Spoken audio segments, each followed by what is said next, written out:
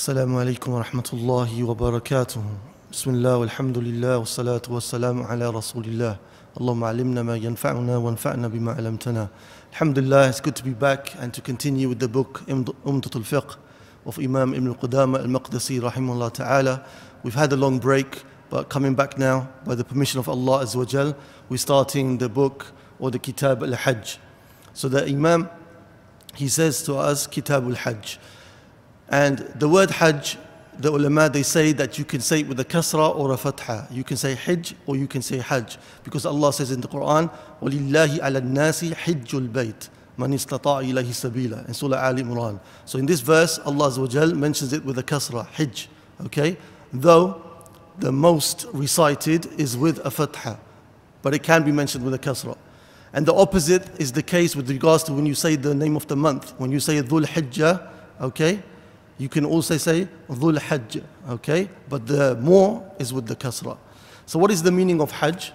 The ulama, they say the meaning of Hajj linguistically, in terms of language, is qasd, al-qasd, which means that which is sought, that which is intended, okay? Istilahan, technically, the technical definition of Hajj is قصد المكة لعمل مخصوص من شخص مخصوص في زمن مخصوص. قصد مكة لعمل مخصوص من شخص مخصوص في زمن مخصوص. It is to seek out Mecca, okay, for specific actions from a specific person in a specific time. That is the technical definition of the word Hajj. The Imam, he says to us, يجب الحج والعمرة, that the Hajj and the Umrah is an obligation. What does that mean to us? It's an obligation. It means that if we don't do it, we are liable to punishment from Allah subhanahu wa ta'ala. And if we do it with the correct intentions and the correct sunnah, then we are rewarded immensely by Allah subhanahu wa ta'ala. So the Imam, he says that it's something which is obligatory. And we said in the verse which we just took, وَلِلَّهِ عَلَى النَّاسِ حِجُّ الْبَيْتِ, and upon Allah, meaning obligatory for Allah, is that the people, they make Hajj. And in the hadith of Ibn Umar radiyallahu anhu, which is found in Bukhari and Muslim, where he said, بُنْيَ الْإِسْلَامُ عَلَى خَمْسٍ, that Islam is built upon how many pillars? 5 pillars. And one of them, he mentioned Hajj. Okay, the fourth of them, he mentioned Hajj, that we have to perform the Hajj. So the Imam and those who agree with him, they say that this is something which is obligatory. The Hajj and the Umrah is obligatory at least once in the year, once in the lifetime. Once in the lifetime, it has to be fulfilled. Okay? When can the Hajj be obligatory more than once? Is there a situation? It's obligatory upon the one who makes a vow upon himself. Okay, the one who vows that I will do Hajj if such and such happens to me in my life. This person, it becomes obligatory upon. The Imam, he mentions now some of the conditions, the shurut. Shurut is the plural of the word shart. Shart meaning a condition. Meaning that if this thing is not there, then the act of worship cannot be there. Okay? What is the first of them? He says, those of you who have the book, the first condition, he says al-Muslim, that the person has to be Muslim, okay? So when I'm going to talk now about these conditions, there are 3 things you have to remember.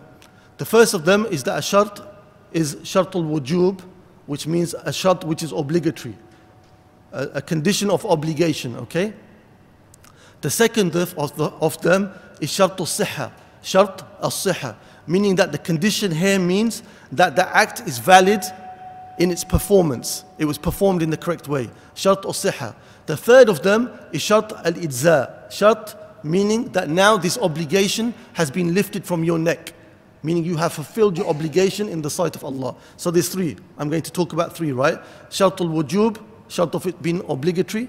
Shart al-sihha, shart of it being correct in the fact that it was done correctly.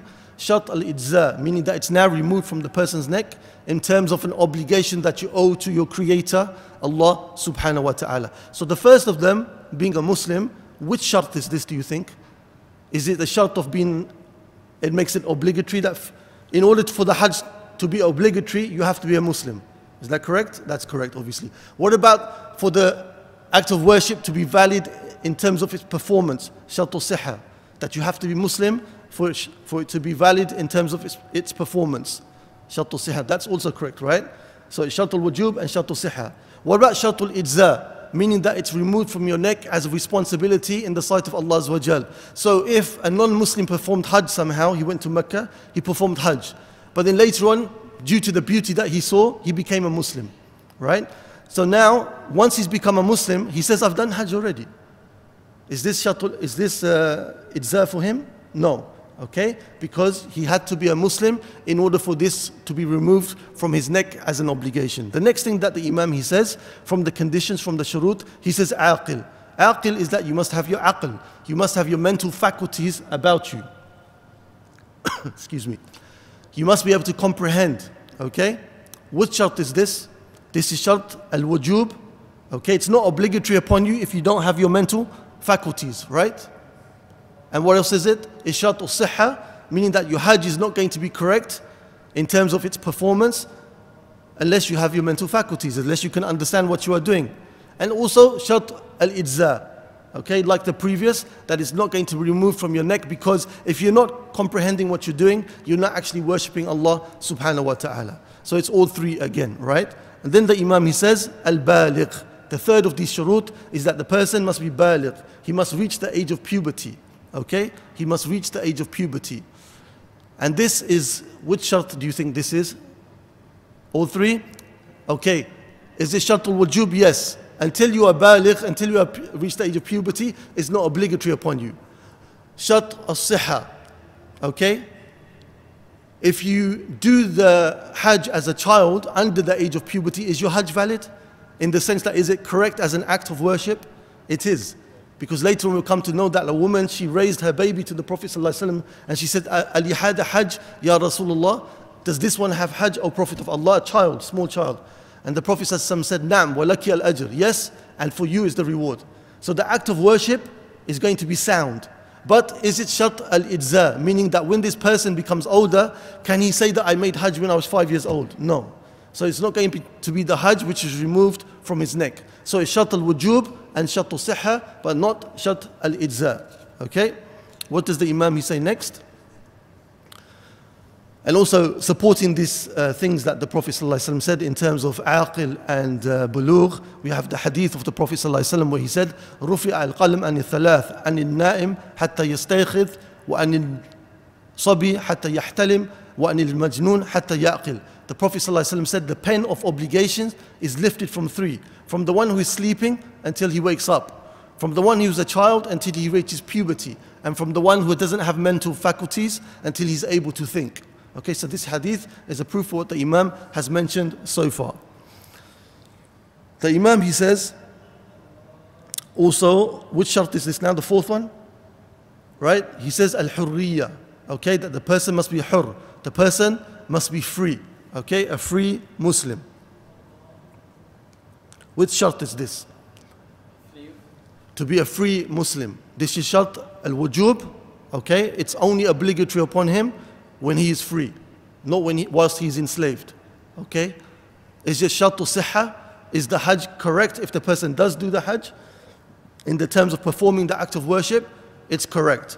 Is it shart al-ijza?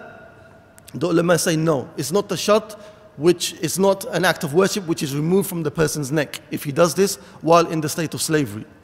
Imam al-Tabarani and Imam Ibn Abi Shayba and others, they collect from Ibn Abbas radiyallahu anhu, he said that أيما صبي حج ثم بلغ فعليه حجة الإسلام. That any child who is under the age of puberty that does hajj and then he reaches puberty, he then again has to do the hajj of Islam. وأيما عبد حج ثم اعتق فعليه حجة الإسلام. And any slave which does the hajj and then later on he is freed in life, again upon him is the hajj of Islam, meaning the obligatory hajj. Okay? So the ijza in this case of the one who is hur is not given. Okay? He has to redo his hajj later on. So the Imam, he says the person has to be free. And then he mentions to us, إِذَا إِسْتَطَاعَ إِلَيْهِ سَبِيلًا. If the person has the ability to do the hajj. إِذَا إِسْتَطَاعَ إِلَيْهِ سَبِيلًا. What do you think the ability is? A bit louder, please. The funds required. Exactly. Ahsan. The funds required. What else? Huh? Health. Excellent. What else? Huh? Free from debts, excellent. What else? Having the time, okay? Things like this. Having the time, having the health, having the wealth, and being free from debts. So the Imam, he says, وَالْإِسْتِطَاعَةُ, the istita'a, the ability here, when the ulama, they speak about it, he says, أَنْ يَجِدْ زَادًا, that the person should have provisions. Okay, this is what makes it obligatory upon him, the ability. وَالرَّاحِلَ بِآلَتِهِمَا, and a riding beast or transport with everything that is required for that riding beast or for that transport to be sufficient. مِمَّا يَصْلُحُ لِمِثْلِهِ, from that which is suitable for his economic status or standard. Okay? So the person has to have provision, and the person has to have a means of transport which is suitable for his economic status. But what do we understand by this though? Say if a person is a millionaire and he's used to flying around in a jet. So there's no jet available for him. He has to go on the normal flight, though in first class. But he says, I can't do it because I'm used to the jet. Do we accept what he's saying? But the Imam is saying it should be what is normally accepted for that person of that economic status. But these kind of extreme understandings we don't accept. Yes, we say you should go in luxury, which is the norm of your status, right? You should have that which you require in terms of food and drink, spending money or whatever, but it shouldn't be taken to the extreme, because if people do that, then many people, they won't make Hajj if they start stipulating extra conditions like that. The Imam, he says, فَاضِلًا عَمَّا يَحْتَاجُ إِلَيْهِ لِقَضَاءِ دَيْنِهِ, that this istita'a that he's talking about, the ability, he said it must be above and beyond that which is required for him to pay back his debts. So as the brother mentioned correctly, that if you have a debt which is owed, you cannot go to perform Hajj, which is a debt to Allah, whilst you have a debt to humanity. The debt to humanity takes place above and beyond the debt to Allah subhanahu wa ta'ala. Subhanallah. Look at the beauty of Islam. Justice. Pay your debts before even paying the debt to Allah subhanahu wa ta'ala. Give the rights of the creation all of the time. Imagine those people who think they have the beards, they have the thobes, they think they're practicing Islam. As soon as they come out of the masjid, they're just oppressing the people. This is not Islam. Islam is about giving justice to the creation of Allah Azza wa Jal, as well as first and foremost giving the rights to Allah subhanahu wa ta'ala. So the Imam is saying to us that you must have the ability to pay your debt. But if the debt is one which is not ajil, it's not one which is immediate, it's a deferred debt, and the person is sure that when he comes back, he'll be able to pay the debt, he's allowed to go for the Hajj. Okay? He's positive that when he comes back, he can pay the debt. Or it could be the case that the one who is owed the money says to him, it's no problem, you can go on the Hajj, and when you come back, you can pay me in the time when you return. Some of the ulama, they say that even if the debt is great upon this person, meaning he doesn't have much money, then he should go and make Hajj. He doesn't have much money, he has a little for Hajj, but not enough for his debt. They say, go and make Hajj. Why? Because the Prophet ﷺ in Tirmidhi, he said, تَابِعُوا بَيْنَ الْحَجِّ وَالْأُمْرَةِ فَإِنَّهُمَا يَنْفِيَانِ الْفَقْرَ وَالذُّنُوبِ. Yani, continue between doing Hajj and Umrah. For verily those two, they remove and diminish poverty and sins. Okay? So the one who goes on Hajj often, the one who goes on Umrah often, he will find that his wealth, by Allah's permission, will increase in its amount and in its barakah. The Imam, he says to us after this, وَمُؤْنَةِ نَفْسِهِ وَأَيَّالِهِ عَلَى الدَّوَامِ. This istita'a which he's continually talking about, he's saying also there must be provision for him and his family continually. Meaning to say that when he goes to Hajj, he not only should have enough provision for the journey there and back, but rather once he returns, he doesn't return to an empty house. He doesn't return to a situation of not being able to provide for himself. And then he said, ala dawam, continually. Do you think that there's something a bit strange with that wording? Continually? Is it possible that any of us has rizq continually for sure, that we know for sure that it's going to be continual? It's not possible, right? We don't know for sure that when we return from our journeys that our jobs are still going to be there, or our lifestyle situation is going to remain the same in terms of economic income. So the ulama, they said that this is not really to be understood in this way. It's to be understood that there should be enough for him when he returns. That something should be for him and his family once he returns from the Hajj. But as for having a continual income, this cannot be a condition because the majority of the world, they don't live in that situation. And Allah subhanahu wa ta'ala knows best. The Shafi'i, the Maliki and the Hanbali scholars, may Allah have mercy upon them all, they say that if a person lives in a situation, in accommodation, whereby it's fairly expansive, and he's able to sell part of that accommodation in order to raise money for Hajj, if he doesn't have money to do so, then he must do so. So this brings to mind that many people, they may not have liquid cash, but they have many assets. So they don't go into Hajj because they say that we don't have the liquid cash. But they have many assets that they have invested in, and they can easily sell to raise cash for them to go to Hajj. They have to do so if that is the case. They must sell what they are able to sell without difficulty upon them in order to raise money for Hajj. What if you're in a situation where you're a person who has money for Hajj, or that money is going to be used for marriage? So you're in a situation now, you want to get married, right? But you have that money can either be used for the Hajj or it can be used for the marriage. What should you do? Go for Hajj. Go for the Hajj, huh? Possibly. Some people say go for the marriage in order to save your sanity or in order to save yourself from falling into sin, depending upon your situation. So they say if you're able to have sabr, if you're able to have patience with yourself and control yourself from the opposite gender, then you should go on Hajj. If you're unable to, then in this situation, use the money to get yourself married so you can protect your chastity. The Imam, he says, وَيُعْتَبَرُ لِلْمَرْأَةِ وُجُودُ مَحْرَمِهَا. And it's important also from the istita'a, from what we've been speaking about so far, the ability that the woman, she also must have a mahram.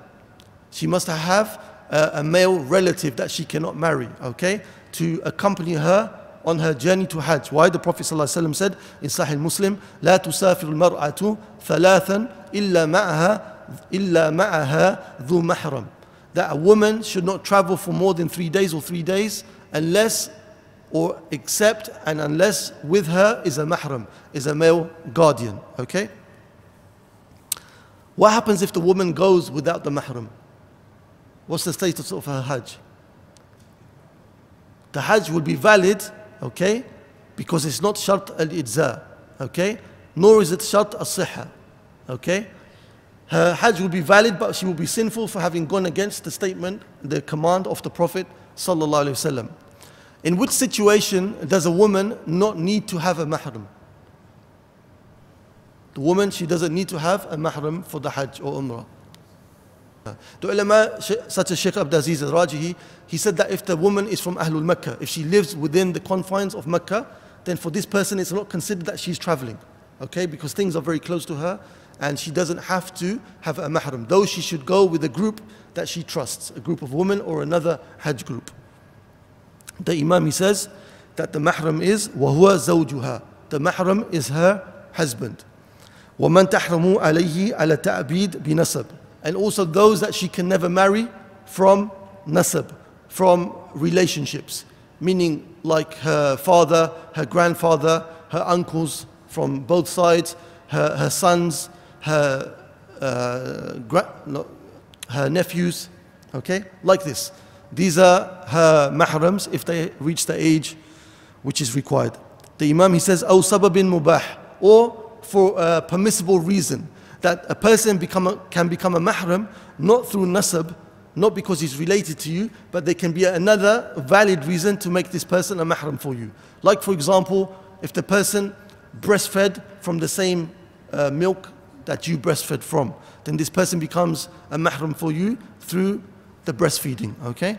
This is what the Imam, he means here.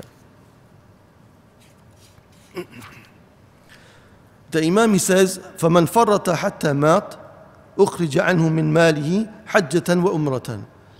The person, if he makes tafrit until he dies, tafrit means negligence, carelessness, wasn't bothered to go ahead and do the act of worship, okay? He just didn't bother. So if this is the case of a person, may Allah protect us from that, that the Hajj is not done until, and the person dies upon that, whilst he was able to do the Hajj, then when this person dies, that his wealth, before it is bequeathed, before it is divided amongst those who are going to receive it, then money should be taken out for somebody to make Hajj al-Badal on his behalf. That somebody will make the Hajj on his behalf, okay? And with regards also, if somebody is sick, doesn't have the ability to go to Hajj due to the body, but has the ability due to wealth, then this person should also do the same. Why? Because the Prophet ﷺ was asked in Bukhari and Muslim, a woman came to him and she said, Ya Rasulullah, inna faridatallahi ala ibadihi fil hajj adrakat abi shaykhan khabiran la yastati'u an yuthbita ala rahila afa'ahujja anhu qal na'am. A woman came to the Prophet ﷺ and she said, O Prophet of Allah, the obligation of Hajj has reached my father whilst he's in an old age and he's feeble. He's not able to sit upon a riding beast because of his weakness. Shall I make Hajj on his behalf? The Prophet ﷺ said yes. So based upon this hadith, that if a person doesn't have the ability physically, but has the ability in monetary terms, then money should be given to another person to make Hajj on their behalf. Say again, please. Yes, the person has to make the intention that this person, I'm giving the money to the person who will make the Hajj on my behalf. Okay? And we'll speak a bit about that later on, inshallah. The Imam, he says, وَلَا يَصِحُ الْحَجْ مِنْ كَافِرٍ, that the Hajj is not accepted from a kafir. وَلَا مَجْنُونَ, nor from a person who doesn't have the faculties about them. وَيَصِحُ مِنَ الصَّبِي, but it is correct from a young child. Correct in which sense? Correct in the sense of its performance, not in the sense of idzā, which means removing the obligation from your neck. Okay? وَيَصِحُ مِنَ الصَّبِي وَالْعَبْدِ, and it's also correct from the slave. وَلَا يُجْزِئُهُمَا, but it's not removed from the obligation on their neck. If the child goes on Hajj, okay, there will be some acts of worship that the child cannot do. In this situation, the guardian will do those acts of worship for the child. For whatever the child can do, the child can put on the ihram, for example. The child may be able to make tawaf, okay? Let's say a 12-year-old or 11-year-old may be able to make tawaf. But when it comes to rami, the throwing of the hitting the jamarat, where it's very busy and extremely crowded and a bit dangerous, maybe the parents will have to do that on behalf of the child, okay? So the guardians will do whatever the child cannot do. وَمَنْ حَجَّ عَنْ غَيْرِهِ, and whoever makes Hajj for other than himself.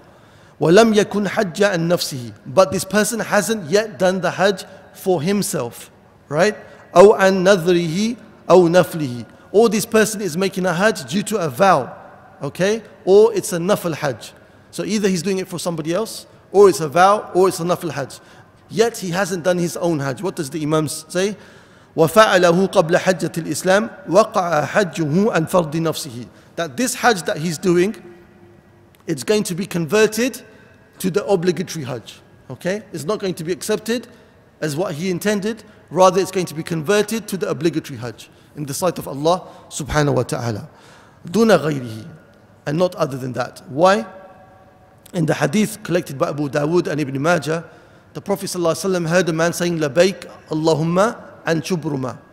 Labayk, O Allah, on Shubruma. A person called Shubruma. Interesting name.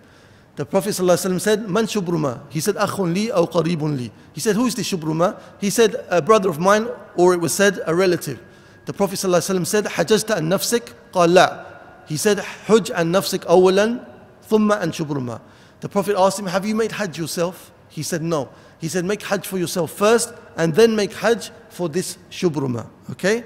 So this is backing up what the Imam, he said to us a few moments ago.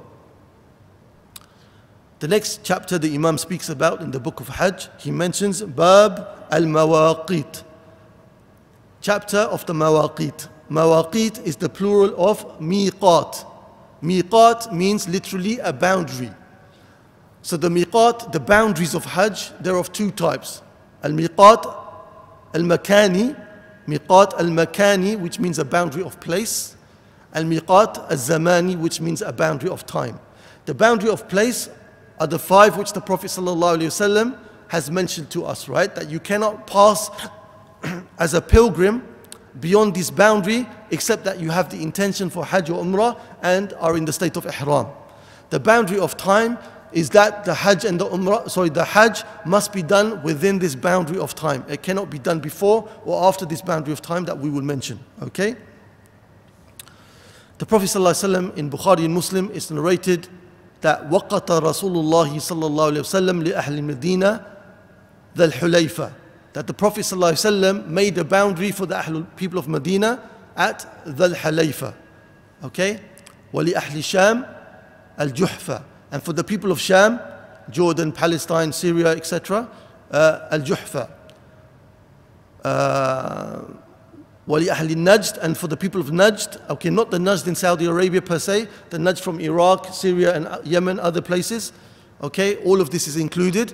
Then this is Qarn al-Manazil, Qarn al-Manazil.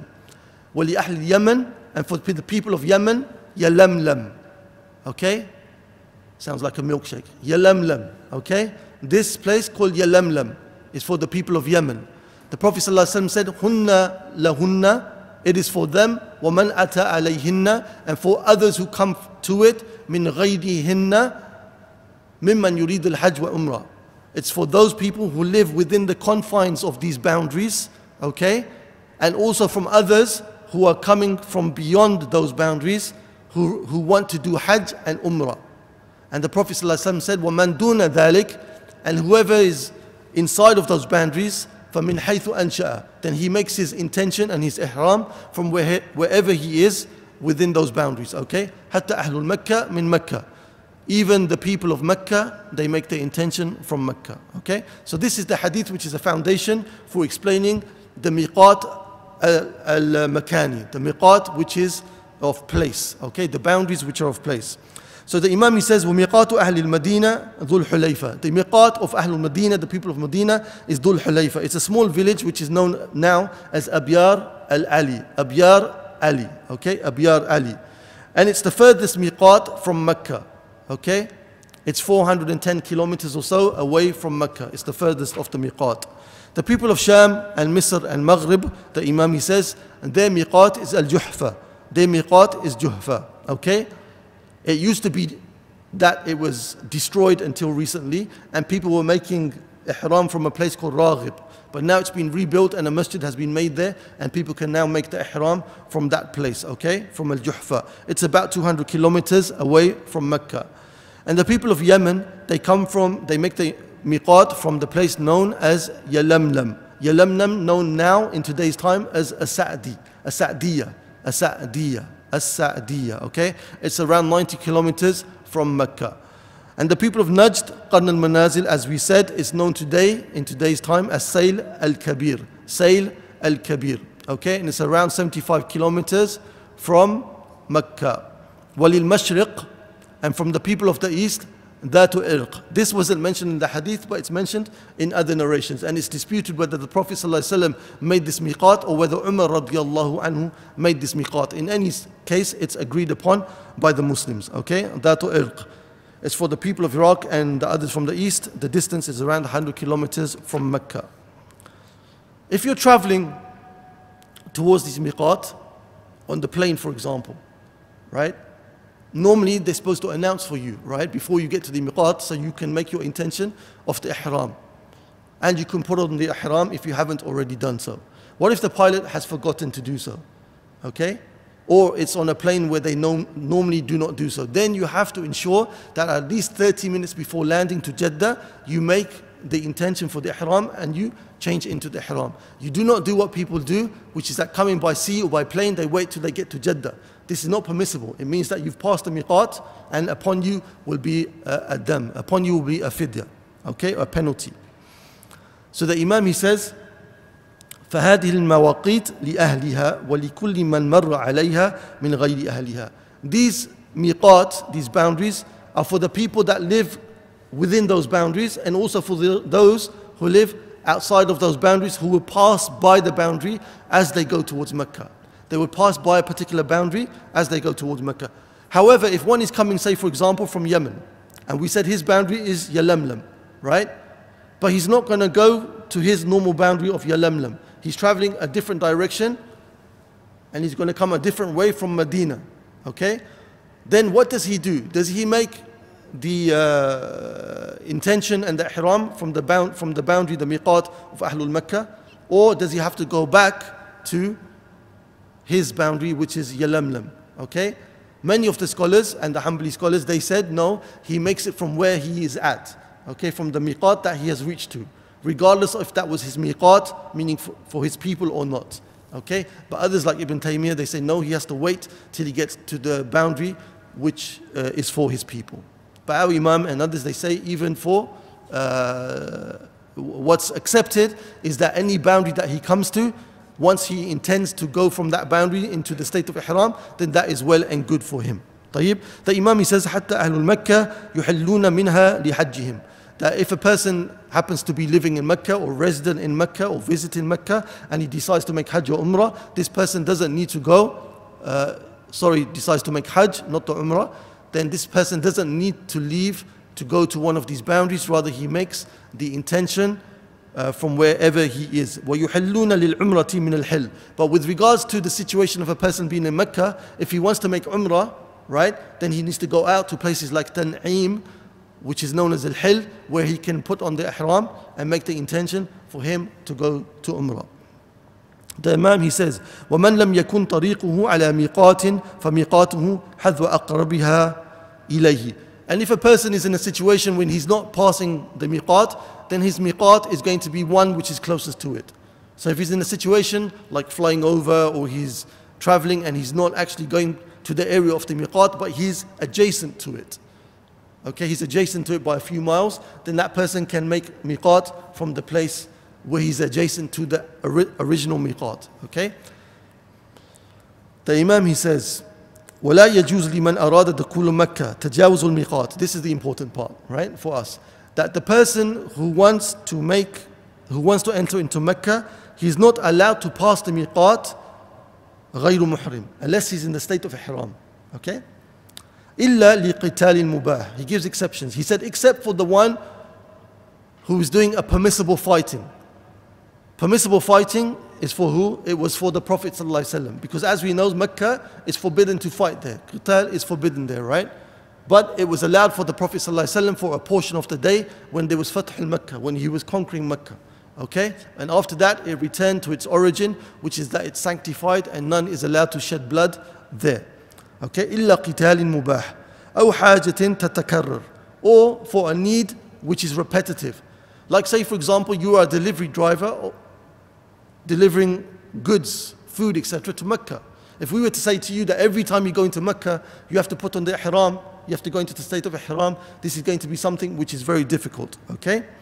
كَالْحَطَابِ وَنَحْوِهِ. The Imam, he gives the example of the one who's a woodcutter. He's going out of the boundary of Mecca to cut wood, and then he was to come back. So every time he comes back, we cannot say to him, put on the ihram. ثُمَّ إِذَا أَرَادَ النُّسُكَ أَحْرَمَ مِنْ مَوْضِعِهِ. But the person who does enter into Mecca, if he wants to make the nusuk, meaning the Hajj, then he makes the ihram from wherever he is in Mecca. وَإِنْ جَاوَزَهُ غَيْرُ مُحْرِمٍ. The Imam, he says, now if a person passes the miqat without being in the state of ihram, what is the state of ihram? Wearing the clothes, huh? Doing the talbiyah. What do you mean by talbiyah? Ahsant. Okay, this is the real ihram, is to make the niyyah, okay? Because the clothing is important, but the actual ihram, coming to the state of ihram, being a muhrim, is that you have the intention now to perform the umrah or the hajj, okay? So the Imam, he says, if you go past the miqat, not being in the state of ihram, رَجَعَ فَأَحْرَمَ مِنَ الْمِقَاتِ. Then if you remembered, you must quickly go back to the miqat that you've passed and make the intention from there, okay? وَلَا دَمْ عَلَيْهِ. And if he does this, then there's no fidya, there's no expiation or penalty upon him. Okay? لِأَنَّهُ أَحْرَمَ مِنْ مِقَاتِهِ. Because he made the ihram from the correct place. فَإِنْ أَحْرَمَ مِنْ دُونِهِ. But if he makes the ihram, the intention after passing the miqat, okay? What does the Imam say? فَعَلَيْهِ دَمْ. Then this person has to pay a penalty. رَجَعَ سَوَاءً رَجَعَ إِلَى الْمِقَاتِ أَوْ لَمْ يَرْجَعَ. The person who passed the miqat, right, and he made the intention, then he has to pay a penalty whether he decides to go back to the miqat or not. Why? Because it doesn't benefit him going back to the miqat. The fact is that he passed the miqat, he made the intention, that's where he has to pay the penalty. Because he actually made the intention, passed the miqat. And Imam Malik, he collects in his Muwatta from Ibn Abbas radiyallahu anhu, who said, Man nasiya shay'an min nusukihi, aw tarakahu, falyuhriq damman. Whoever forgets something from his rituals of Hajj, okay, or he has left one of the rituals of Hajj, then let him make a sacrifice, okay, فَعَلَيْهِ dam. The Imam, he says, وَالْأَفْضُلُ أَنْ لَا يُحْرِمْ قَبْلَ الْمِيقَاتِ فَإِنْ فَعَلَ فَهُوَ مُحْرِمْ. It's better that the person doesn't go into the state of ihram before the miqat. He means here way before the miqat, right? Not just like 10, 15, 20 minutes. Way before the miqat. But if he does so, then it's valid. If he does so, then it's valid. If he makes the ihram, for example, from the UK, or from America, or from, miles away, excuse me, then his ihram is still valid, but it's khilaf al-awla. It's not the best thing to do. The best thing to do is to wait till you come close to the miqat. However, if he does it, there's ijma' from Imam al-Nawawi, Ibn Qudama, al-Maqdisi, and Ibn Mundhir. All of them, they say that ijma' that his action will be accepted. The action of making it way before will be accepted, because some of the companions radiyallahu anhum, they made ihram from Bayt al-Maqdis, okay? All the way from Bayt al-Maqdis. Though other companions, they made inkar upon them for doing so.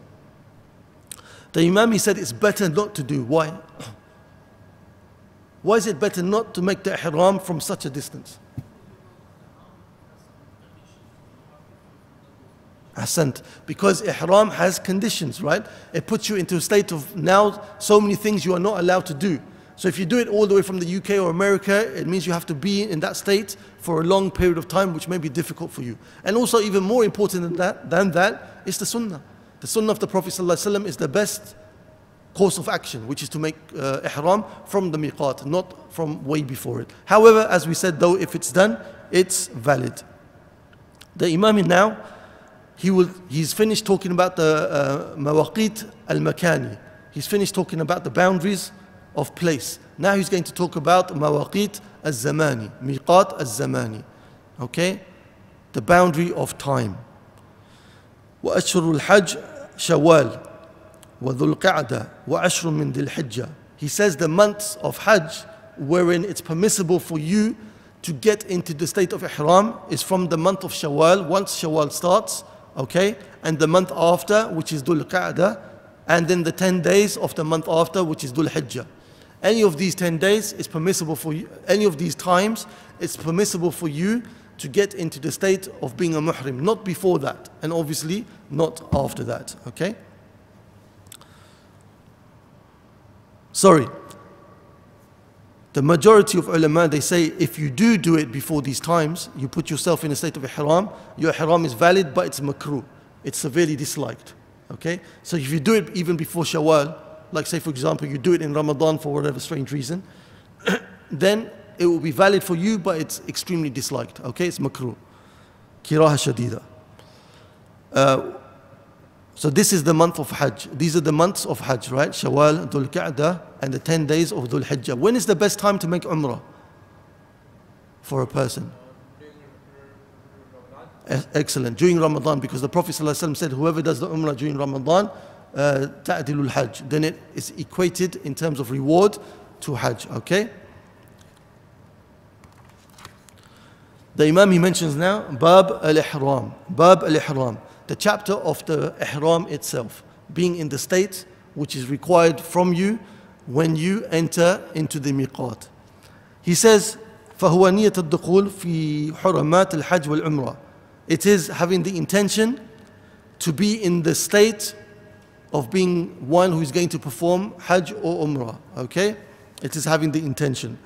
من أراد الإحرام استحب له أن يغتسل. The one who wants to make the ihram, then it's recommended for him, يعني it's sunnah mu'akkada, it's recommended for him, actually here, it's recommended for him to make ghusl, Okay, before he puts on his ihram, before he goes into the state of ihram, it's recommended for him to make ghusl. وَيَتَنَظَّفْ. And also for him to clean himself.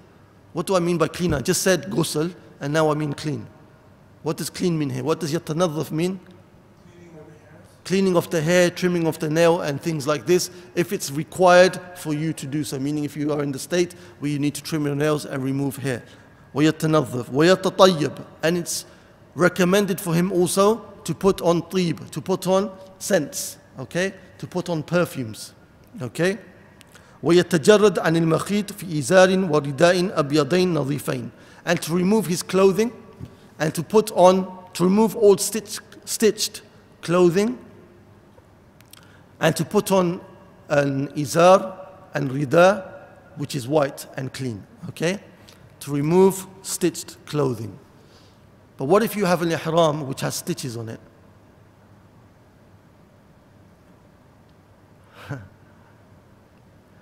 See, this word makhit is not used in the sunnah. The ulama brought it later. What they meant by makhit, stitched clothing, they mean clothing which is stitched together to fit over your body.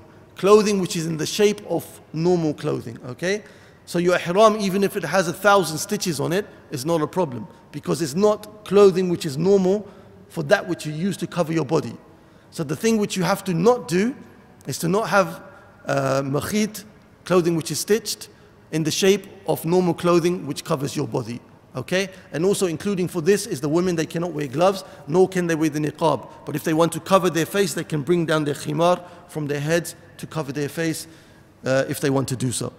And the Imam, he said that you should have white clothing, right? The izar and the rida, the ihram, it's recommended that it be white. Why? Because the Prophet ﷺ said in the hadith in Abi Dawud and Tirmidhi, "Ilbisu min thiyabikum al-bayad, فإنها من أحسن ثيابكم وكفنوا فيها موتاكم." Wear from your clothing that which is white, for verily it's from the best of your clothing, and use it to wrap the dead from amongst you. Okay? And note that the Imam, he didn't say that the izar, that the ihram has to be new. He didn't say it has to be new. So as long as it's clean, you do not have to go out and buy a new one for Hajj or Umrah every time you go. You can wear whatever you have as long as it's clean. The Imam, he says, after you put on the ihram, ثم يصلي ركعتين ويحرم عقيبهما. After having done these things, the perfume, the trimming of the nails and the hair, the washing, then what you do is put on the ihram and you pray 2 rak'ah. The majority of the ulama, they say that these 2 units of prayer are specific to putting on the ihram.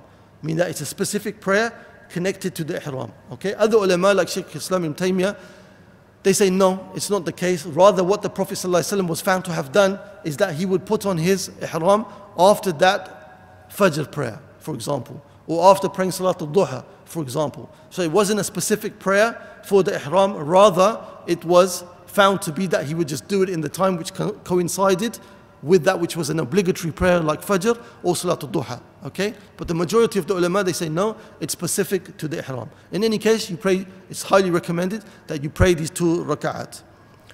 وَهُوَ أَنْ يَنْوِي الْإِحْرَامِ. And the Imam, he's saying that the reality of the ihram is that you make the intention to be in the state of ihram. وَيُسْتَحَبُّ أَنْ يَنْتِقَى بِمَا أَحْرَمَ بِهِ. And it's recommended that he makes nutq, that he vocalizes his intention. So he says, لَبَيْكَ اللَّهُمَّ Hajj, or Labayk Allahumma Hajj wa Umrah, okay? Or Labayk Allahumma Umrah. Okay, these are the different intentions. So you have in Hajj, you have 3 types of Hajj. You have Hajj al-Ifrad, which is Hajj on its own. So here the person makes the intention for Hajj alone. He says, Labayk Allahumma Hajj. You have what is known as Mutamatta', which is that the person does Hajj, the person does Umrah first, removes his ihram for whatever period of time, and when it's time for Hajj, he goes back into the ihram for Hajj. So this person, he says, Labayk Allahumma Umrah, because he's going to make the Umrah first. And then later, he will make the intention for the Hajj. The one who's doing the Qiran is that you do the Hajj and the Umrah in the same ihram. You don't remove the ihram between the 2. This person says, Labayk Allahumma Hajj wa Umrah. Okay? So you make nutq of the intention. وَيَشْتَرِطْ وَيَقُول. And the person, when he's doing this talbiyah or he's doing this intention, he makes ishtirat. Ishtirat is that you make a condition in front of Allah subhanahu wa ta'ala. You say, Allahumma inni uridu nusuk al-fulani. Oh Allah, I wish to do such and such pilgrimage from the ones that I mentioned, okay? And then you say, فَإِنْ حَبَسَنِي حَابِسٌ فَمَحِلِّي حَيْثُ حَبَسَتْنِي.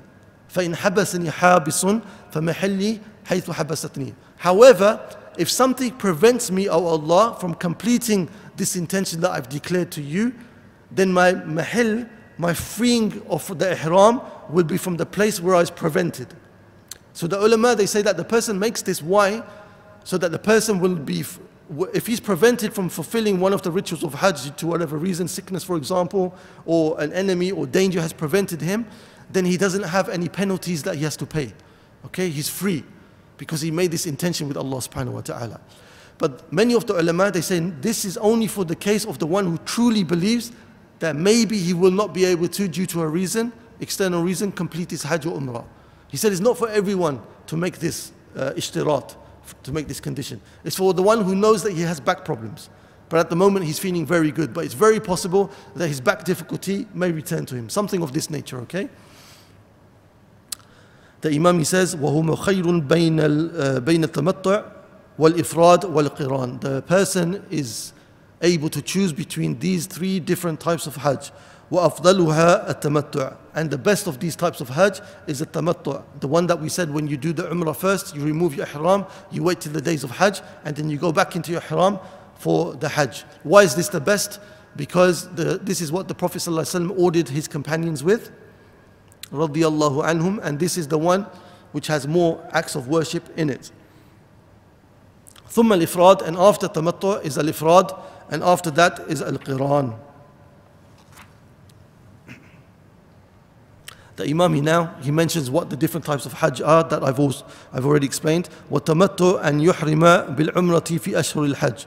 Hajj al-tamattu' is that you go into the state of ihram within the time periods of Hajj, these 3 months that I mentioned. وَيَفْرُغُ مِنْهَا, then you remove the ihram. ثُمَّ يُحْرِمُ بِالْحَجِّ فِي عَامِهِ. And then within the same year, you cannot wait till the next year, within the same year when the time for Hajj comes, then Yawm al-Tarwih, then you make the intention for the ihram. وَالْإِفْرَادِ أَنْ يُحْرِمَ بِالْحَجِّ وَحْدَهُ. And the one who making Hajj al-Ifrad is that he makes the intention for only doing Hajj. So he stays in the situation of ihram from whenever he enters into Mecca to do the Hajj. وَالْقِرَانِ أَنْ يُحْرِمَ بِهِمَا. And Qiran is to have the intention to do both Umrah and Hajj together without a separation in between. أو يحرم بالعمرة ثم يدخل عليها الحج. Or he makes the intention to do Umrah and then he adds to that intention whilst not removing the ihram to make the Hajj. Okay? ولو أحرم بالحج, and if the person has the intention for the Hajj ثم أدخل عليه العمرة, and then makes the intention for an Umrah, he made the intention for the Hajj, not like the one we just mentioned. He made the intention for the Umrah, then the Hajj, that's valid.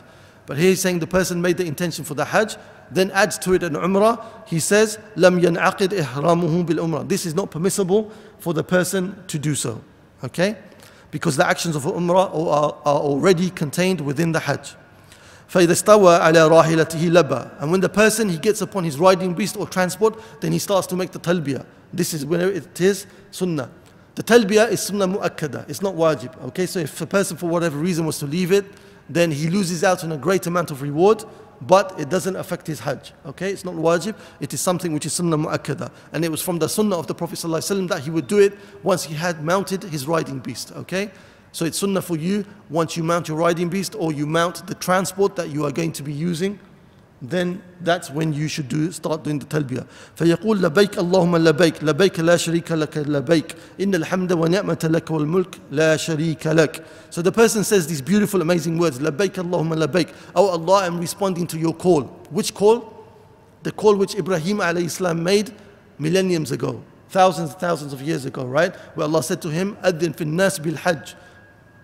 Proclaim and announce to the people Hajj. Yet in the time of Ibrahim alayhi salam, nobody was there.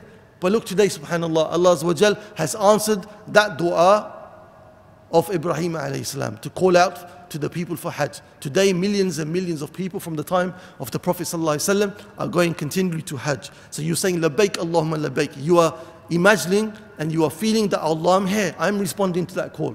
You have gifted me to be able to respond to that call. I have intended to respond to that call. Labayk la sharika laka labayk. Oh Allah, I am acknowledging and proclaiming with certainty that you have no partners whatsoever. All worship and glorification belongs to you alone. And then you say, Innal hamda wa ni'mata laka wal mulk. Oh Allah, I proclaim and accept and understand fully that all praise of all forms for everything that I have in my life and everything that anybody has from bounty and good belongs to you alone. And the greatest of praise is for you to bring me here so that I can do this great act of worship. This is the meaning of this talbiyah. La sharika lak, you have no partner. So we should understand the meanings when we do this talbiyah, because it will help you to enjoy the act of worship. The more you understand what you are doing, what you are saying in acts of worship, the more you are able to enjoy. Okay? This is something extremely important. One of the reasons we study, we want to know what we are doing so we can enjoy our act of worship as well as doing it correctly. وَيُسْتَحَبُّ الْإِكْثَارُ مِنْهَا وَرَفْعَ الصَّوْتِ بِهَا. It's recommended that you continue to do this talbiyah as much as possible in the state of ihram, and that you raise your voice doing so.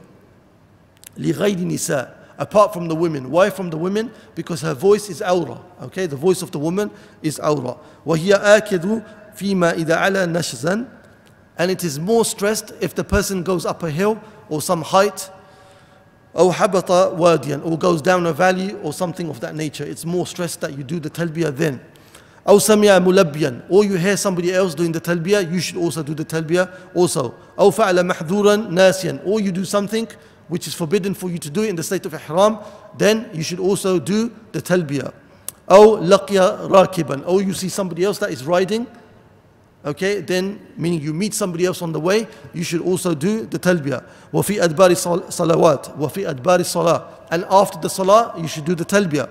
وَبِالْأَسْحَارِ, and in the early morning you should do the talbiyah. وَإِقْبَالُ اللَّيْلِ وَالنَّهَارِ, and before the night and during the day you should do the talbiyah. In other case, in reality, you do the talbiyah as much as you can, in all time as much as you can.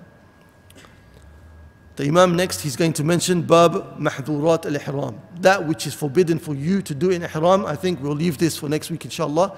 We've managed to concentrate for 50 minutes, which is quite amazing. May Allah Azza wa Jal reward you all for your efforts. Anything which was correct was from Allah subhanahu wa ta'ala. Any shortcomings and mistakes were from myself and shaitan. One quick thing to add about this talbiyah.